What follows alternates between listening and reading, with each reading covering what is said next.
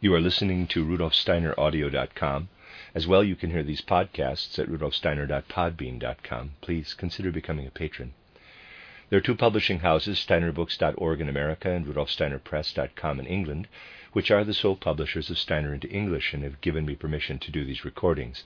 Please consider patronizing them as well. This is a reading of Collected Works, Volume 121 by Rudolf Steiner, 11 lectures entitled The Mission of Folk Souls, translated by Joanna Collis. This is Lecture 10, given in Christiania, Oslo, June 16, 1910. Before we enlarge any further on the telling image of the twilight of the gods, let us establish a firm foundation from which to proceed. On the basis of our research, we will examine in greater detail the nature of the Germanic Nordic folk soul. We will discover how the whole spiritual life of Europe works in concert, how the activity of the various folk spirits furthers the development of humanity in the remote past, in the present, and on into the future. Every single people, even isolated fragments of people, have had their special contribution to make in this great collective task.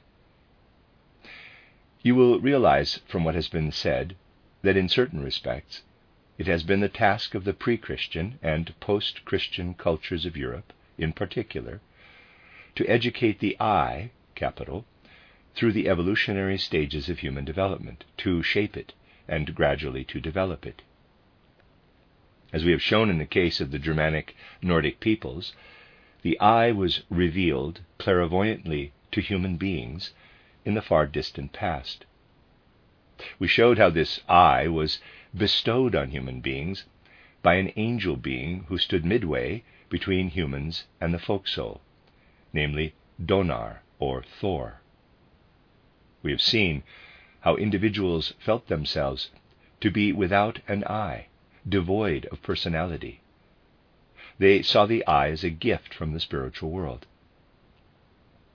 In the East, when the I awoke fully, it was not, of course, experienced in the same way.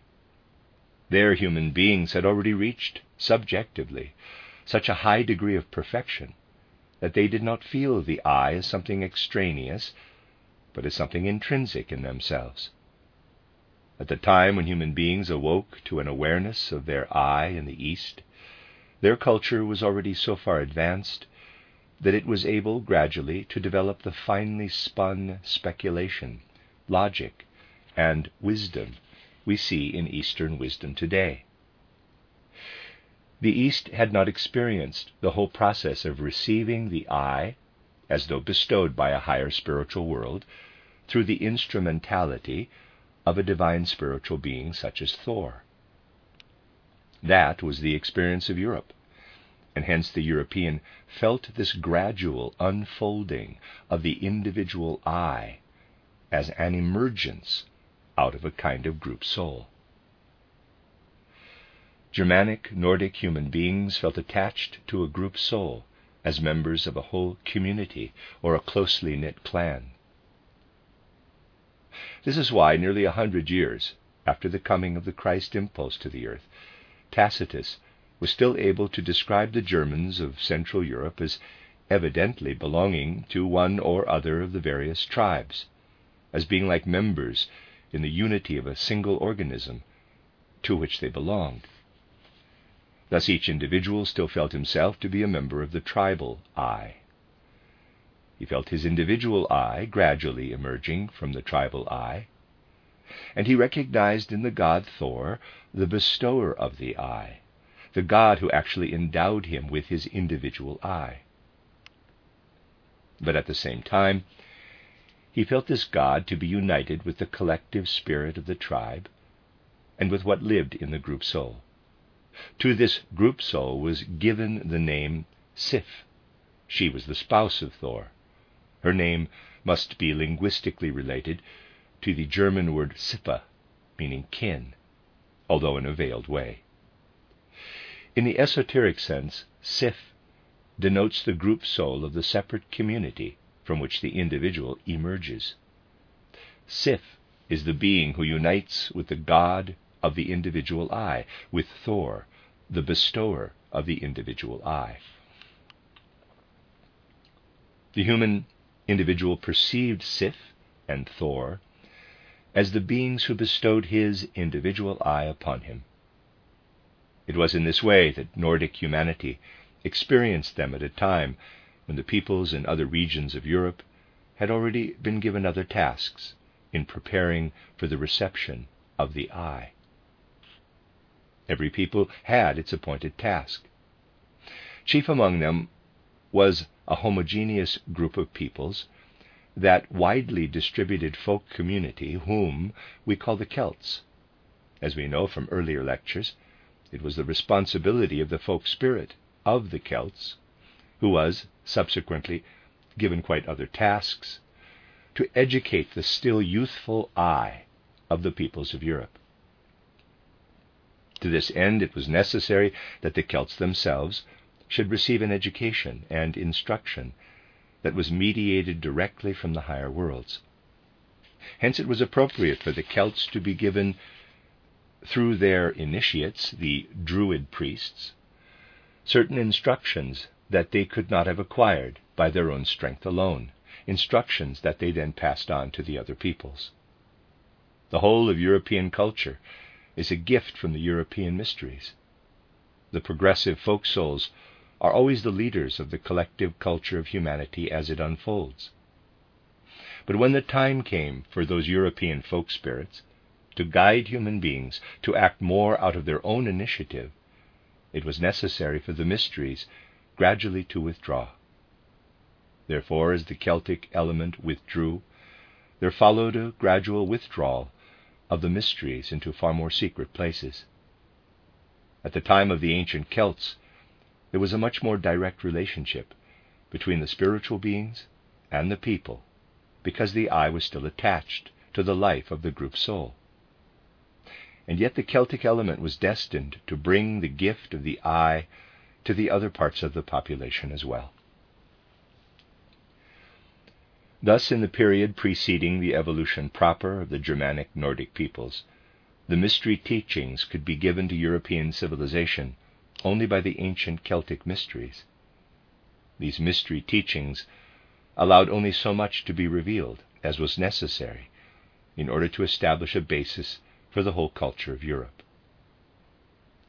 Thereupon, by mingling with the widely diverse racial fragments, parts of peoples and racial communities, the most diverse folk souls and folk spirits were able to draw nourishment from the old culture, bringing the I into continually new situations for its education.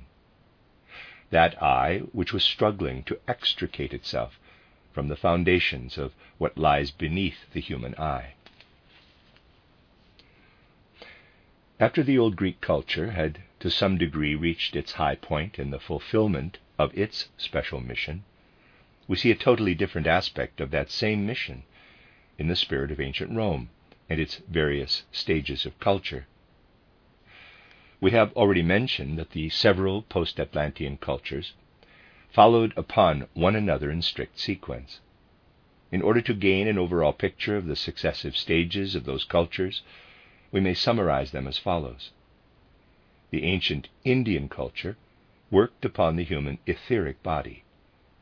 Hence the remarkable wisdom and clairvoyant insight of that old Indian culture, because after the development of special human capacities, it was a culture reflected in the human etheric body, so that we may envisage that old Indian culture in the following way. See the schematic diagram below. From the Atlantean time, well into the subsequent post-Atlantean time, the Indian folk spirit was developing the inner soul forces to the fullest extent without awakening to consciousness of the I. It then returned to its activity in the human etheric body. The essential element in the ancient Indian culture is that the ancient Indian was able to return again to the etheric body, in which it then developed those wonderfully refined forces, which later came to be reflected in the Vedas, and even more subtly in the Vedanta philosophy. This was only possible because the Indian folk soul had achieved a high degree of development before the eye could be perceived, at a time when the human being was able to see by means of the forces of the etheric body itself. The Persian folk soul had not developed as far. It could perceive only in the sentient or astral body. The Babylonian, Chaldean, Egyptian culture was different again. There it was the sentient soul that was able to perceive. Thus the Egyptian, Chaldean culture was one that worked in the sentient soul. The Greco-Roman folk spirit went as far as the intellectual or mind soul, where he was able to work. But he could only work at this intellectual or mind soul because, in its turn, it had a kind of imprint of its being in the etheric body. But the picture of the world that emerged in the Greek culture was less real, less clear-cut. It lacked the stamp of reality. Whereas in the ancient Indian culture there had been direct work in the etheric body, now the image of reality was blurred, shadowy, dimmer, in the way I described it when I said it was like a memory of what those people had once experienced, like a memory reflecting back to the etheric body.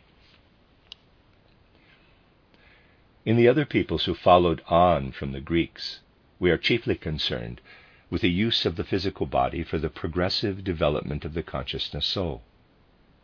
Hence the Greek culture was a culture that we can only understand if we grasp it from within, if we realize that in that culture what was important in external experience was that which emerged from the inner life of the Greeks.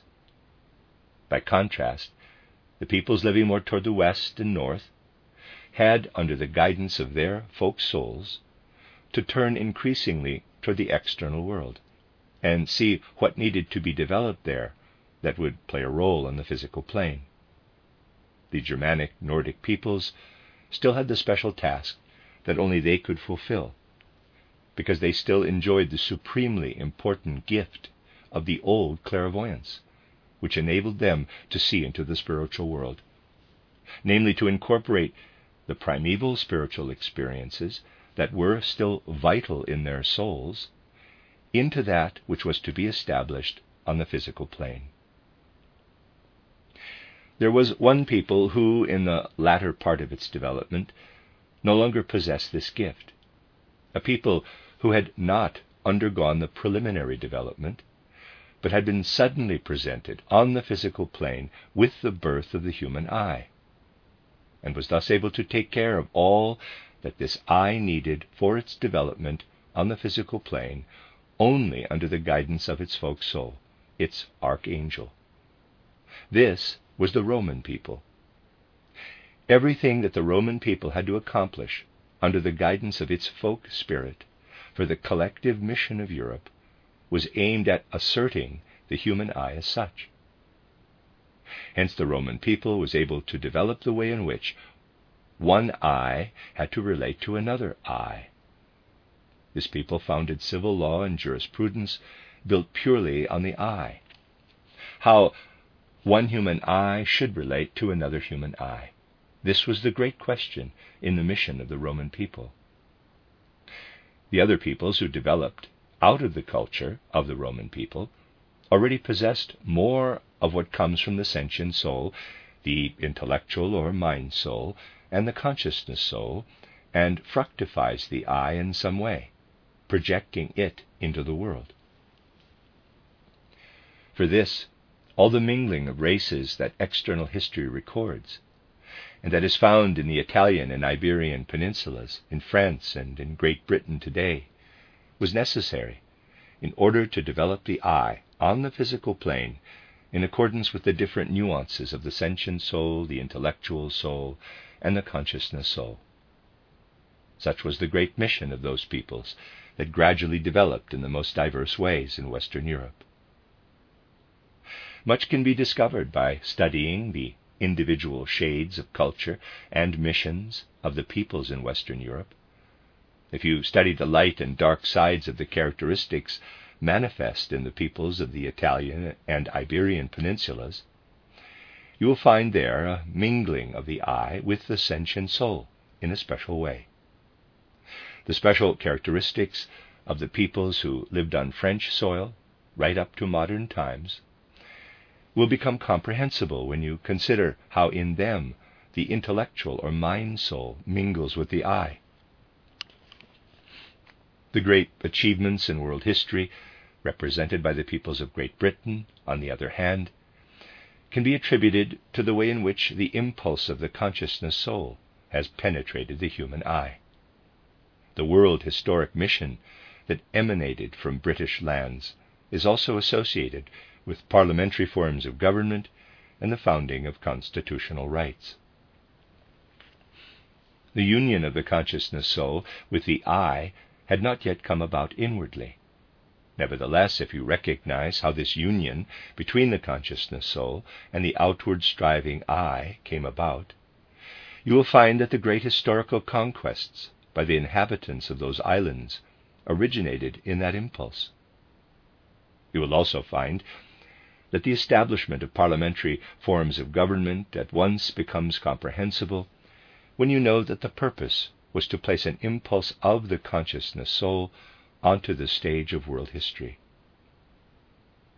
Many cultural nuances were necessary, for the individual peoples had to be guided through many stages of I development.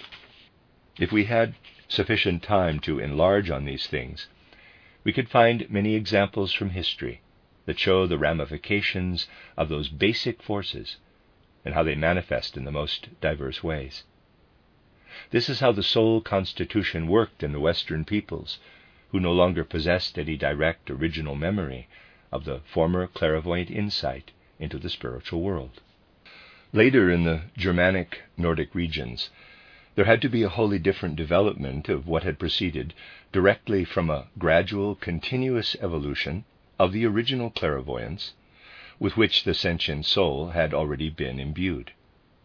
This accounts for that characteristic trait of inwardness, which is simply the after effect of a clairvoyant insight experienced in a former age. The task of the southern Germanic peoples initially lay in the domain of the consciousness soul. The Greco-Roman age had to develop the intellectual or mind soul, but not only this. It also had to include a wonderful development still working in from prehistoric times and imbued with clairvoyant insight. All this poured into the consciousness soul of the Central European and Nordic Germanic peoples, and its after effects lived on as an inner disposition of soul. Then it was the task of the southern Germanic peoples to develop first of all what was necessary for the inner preparation of the consciousness soul, imbuing it with the spiritual substance of the old clairvoyance, transposed now onto the physical plane.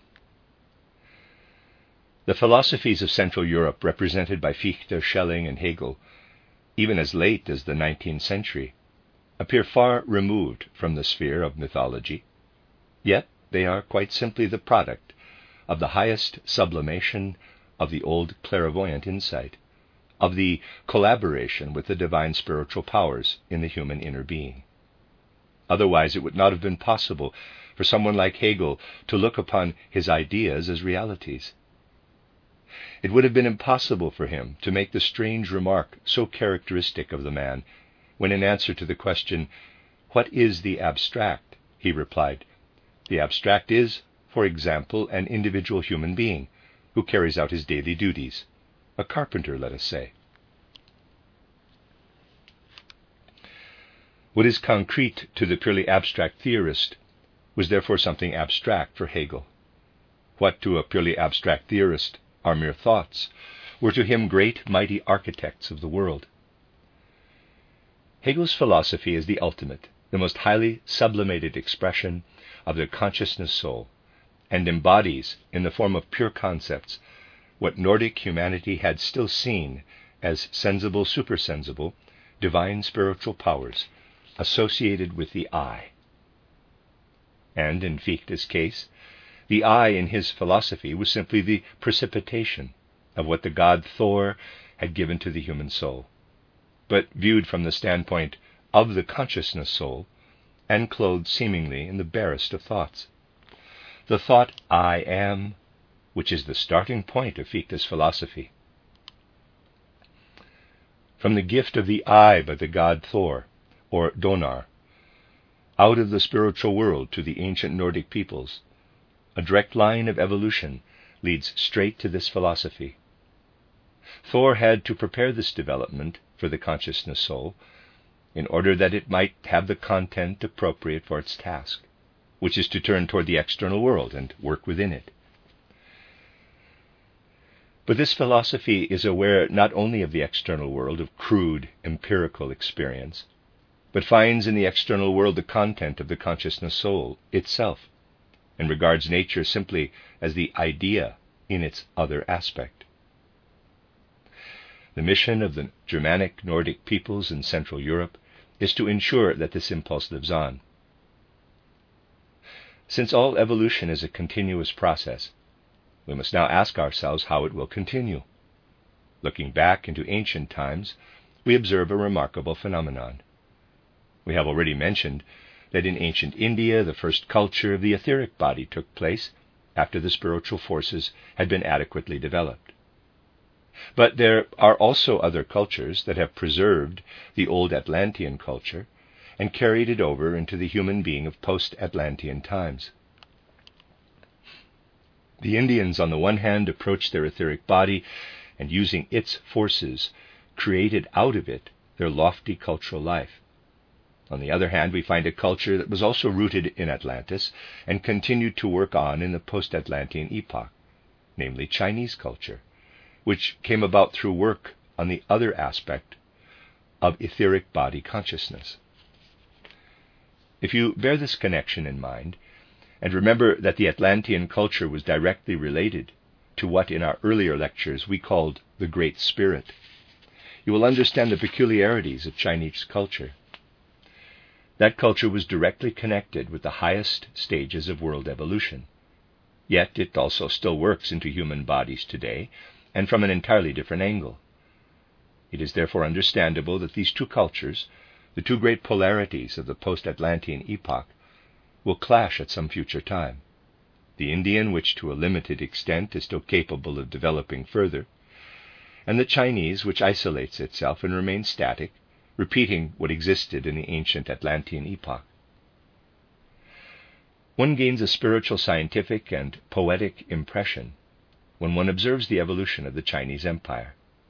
Think of the Great Wall that sought to put a boundary on all sides around everything that stemmed from primeval ages and had developed in post-Atlantean times.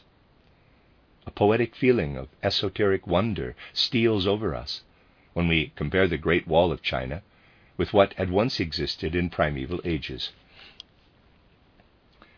Here I can only give the barest hints, but if you compare them with the findings of science that already exist today, you will see how extraordinarily illuminating they are. Let us look clairvoyantly at the old continent of Atlantis, which we should look for where the Atlantic Ocean now lies, between Africa and Europe on one side and America on the other. That continent was encircled by a kind of warm current, which, strange as it may seem, was seen clairvoyantly to flow up from the south through Baffin Bay and on toward northern Greenland, which it circled entirely. Then, turning eastward, it gradually cooled down. Long before Russia and Siberia had been lifted to the Earth's surface, it flowed down along where the Ural Mountains would be, skirted the eastern Carpathians, and debouched into the region now occupied by the Sahara, before finally reaching the Atlantic Ocean in the neighborhood of the Bay of Biscay. It was an entirely self-contained current, of which now only the last remaining traces still exist.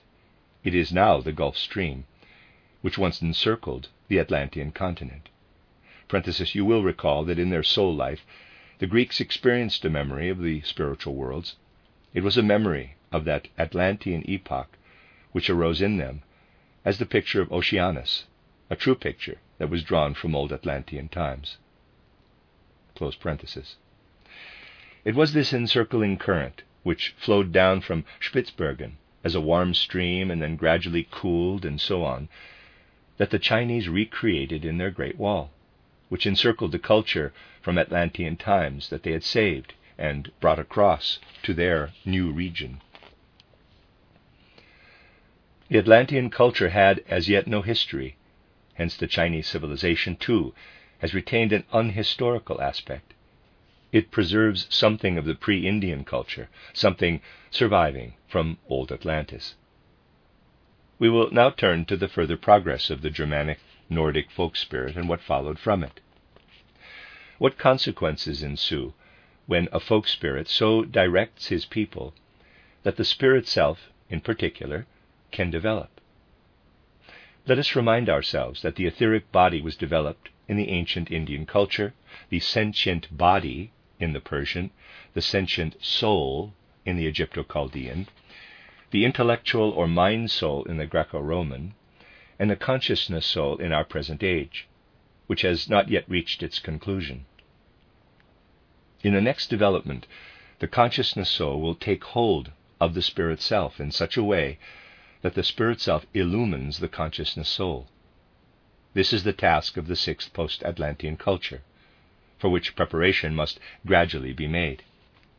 This culture, which must be preeminently a receptive one, for it must devotedly await the inflowing of the spirit self into the consciousness soul, is being prepared by the peoples of Western Asia and their outposts in the Slav peoples of Eastern Europe. The latter, together with their folk souls, are the outposts for the very good reason that future developments must, to some extent, be prepared beforehand, must already be anticipated, in order to prepare the ground for what is to come later. It is extremely interesting to study these outposts of a folk soul who is preparing himself for future ages. This accounts for the particular character of the Slav peoples, who are our immediate eastern neighbors.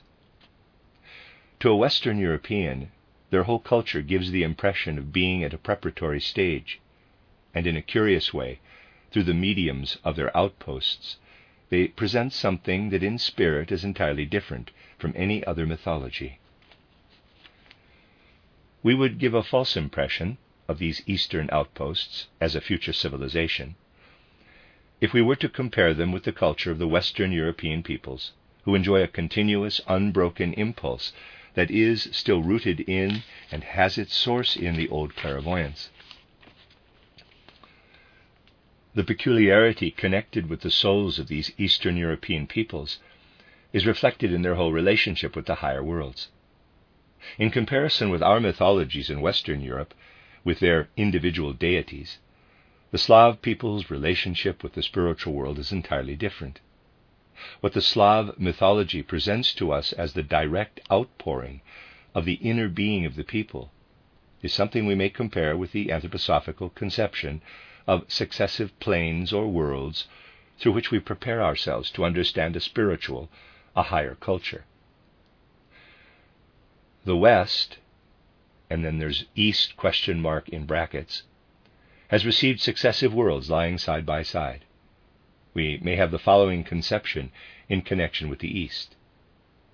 Whereas the West has been molded by the influence of successive and related cultures, we find in the East a distinct consciousness of a world of the cosmic Father.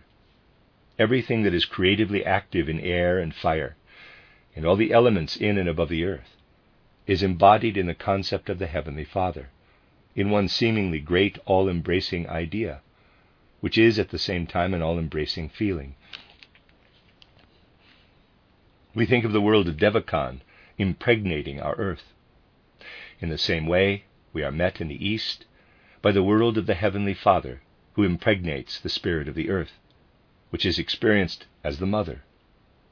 We have no other expression and can think of no other way of describing the whole spirit of the earth except by using the picture of the maternal earth being becoming impregnated. It is an image not of individual deities, but of two worlds confronting one another. And as a third world, with which these two come face to face, we have what we must feel to be the blessed child of those two. This is neither an individual being, nor a feeling in the soul, but something created by the Heavenly Father and the Earth Mother. The relation of Devachan to the earth is perceived thus from the point of view of the spiritual world. That which appears as blessing, as the coming of springtime, as sprouting and growing in the material body, is felt as something entirely spiritual. And that which grows and sprouts in the soul is perceived as the world that at the same time is felt to be the blessed child of the Heavenly Father and the Earth Mother. Universal as these conceptions are, we find them among the outposts of the Slav peoples who have gone westward as outposts. In no Western European mythology is this conception so universal. In the West we find clearly defined deities, but they are not the same as what we depict as the planes of the spiritual world, which are more nearly represented by the Heavenly Father, the Earth Mother, and the Blessed Child, as depicted in the East. In the Blessed Child, we find a further world that again permeates another. This is a world that is envisaged as a separate world because it is associated with the physical sun and its light. The Slav element also recognizes this being, though different, of course, in conception and feeling, which we have so often met with in Persian mythology. The Slav element recognizes the sun being, who sheds his blessings upon the other three worlds, so that the destiny of humanity is woven into creation, into the earth, through the impregnation of the Earth Mother by the Heavenly Father, and through what the Sun Spirit weaves into both these worlds. There is a fifth world that embraces everything spiritual. In all the forces of nature and its creatures, the Eastern European element feels the spiritual world that underlies everything. We must think of this as a wholly different response of feeling, associated more, perhaps, with the beings of nature, the phenomena of nature, and the creations of nature. We have to think of the Eastern soul as being able to see beings in natural processes. It sees not only physical sensory aspects, but also astral spiritual aspects. From this came the inner pictures of huge numbers of beings in that strange spiritual world, which we can best compare with the world of the light elves. The spiritual world that in spiritual science is looked upon as the fifth world is approximately the world that is dawning in the hearts and minds of the peoples of Eastern Europe. The name we attach to it is of no importance. What is important is that the feelings are subtle and various, and that the inner pictures by means of which this fifth plane or this fifth spiritual world has been described are to be found in the world of Eastern Europe.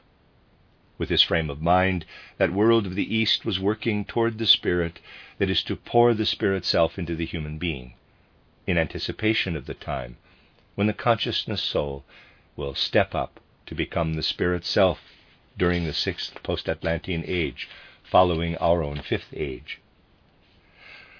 Not only does this show itself to us in a highly unique manner in the creations of the folk souls who are as I have described them, we are also wonderfully prepared for it in diverse other expressions of Eastern Europe and its culture.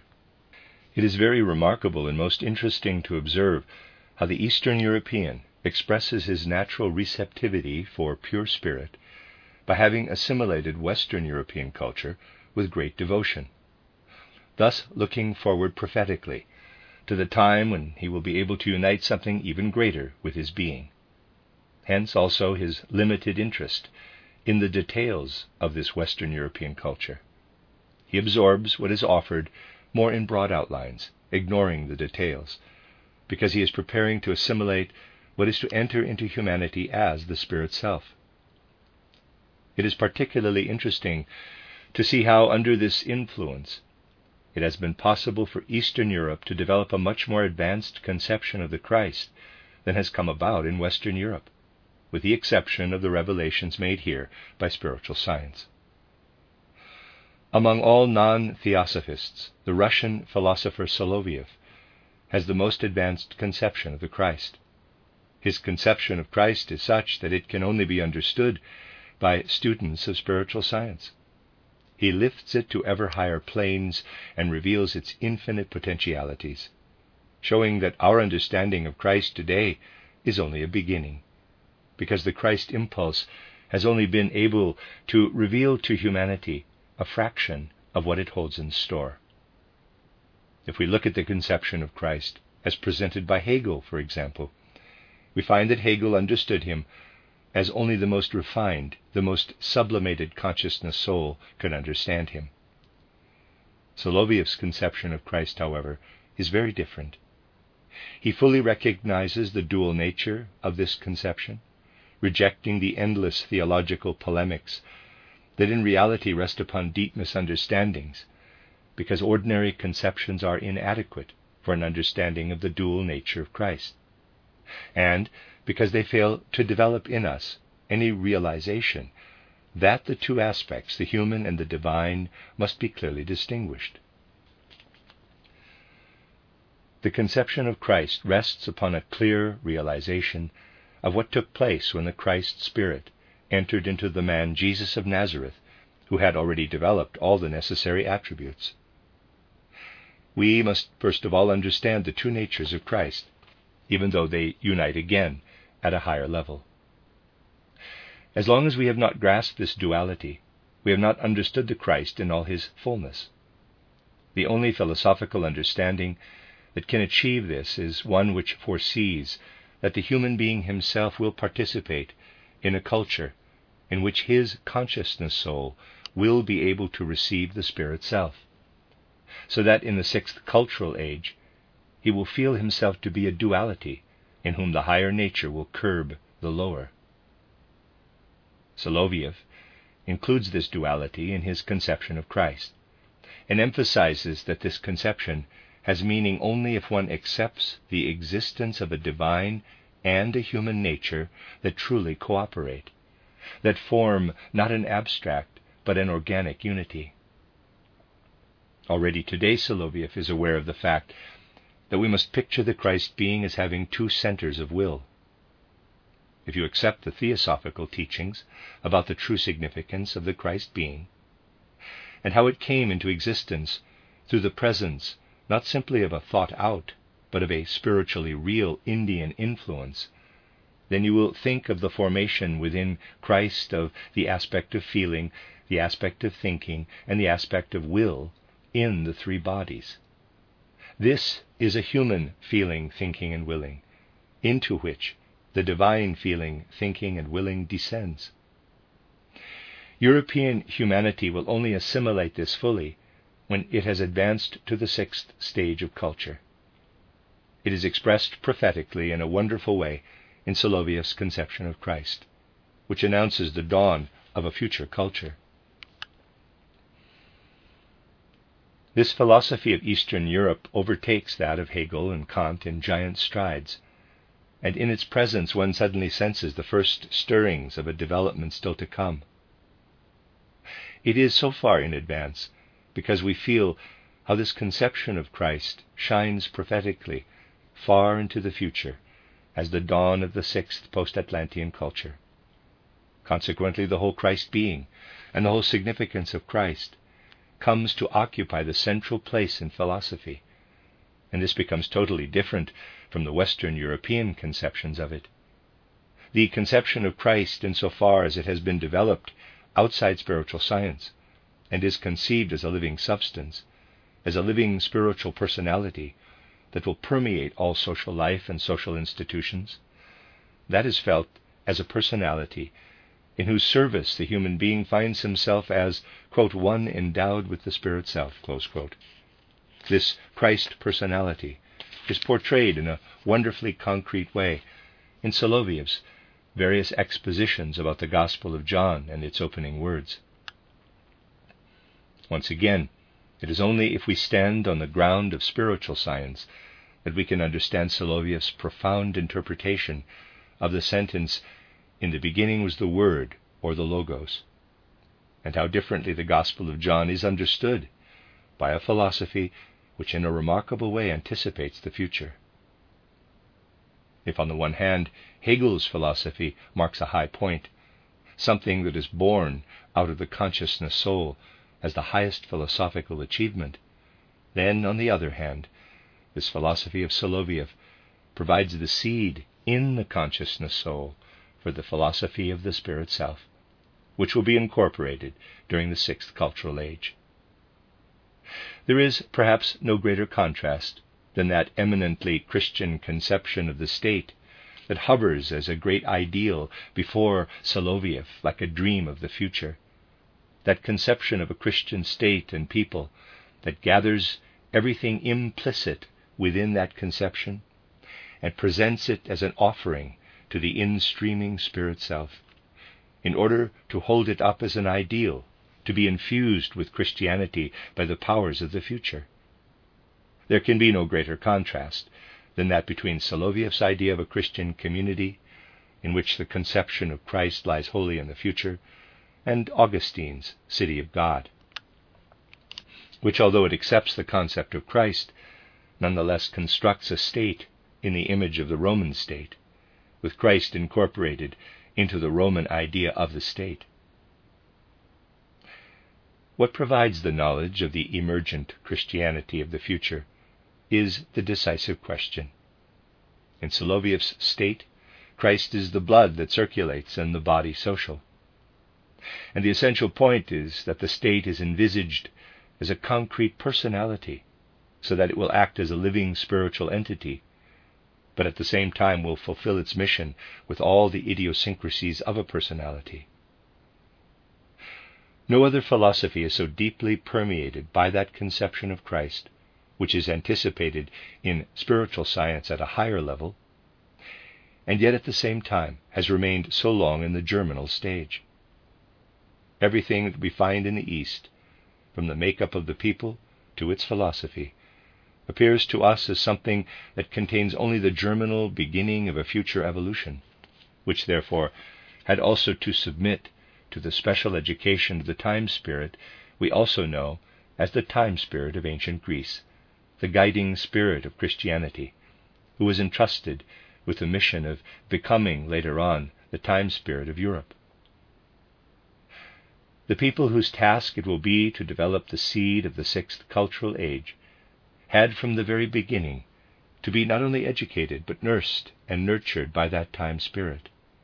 And so we can accurately say, and here the father concept and the mother concept lose their dual aspect, that what makes up the heart of the Russian people and will gradually evolve into the folk soul was not only educated, but was nursed and suckled by that which, as we have seen, had been developed out of the old Greek time spirit, and had then assumed another rank with an outwardly oriented task.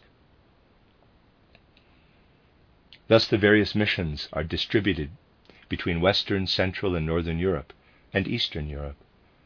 I have tried to give you an inkling of these things.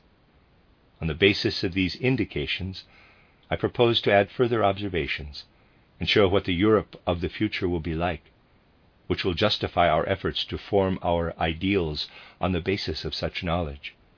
I propose to show how through this influence the Germanic Nordic folk spirit will gradually be transformed into a time spirit. The end of Lecture 10.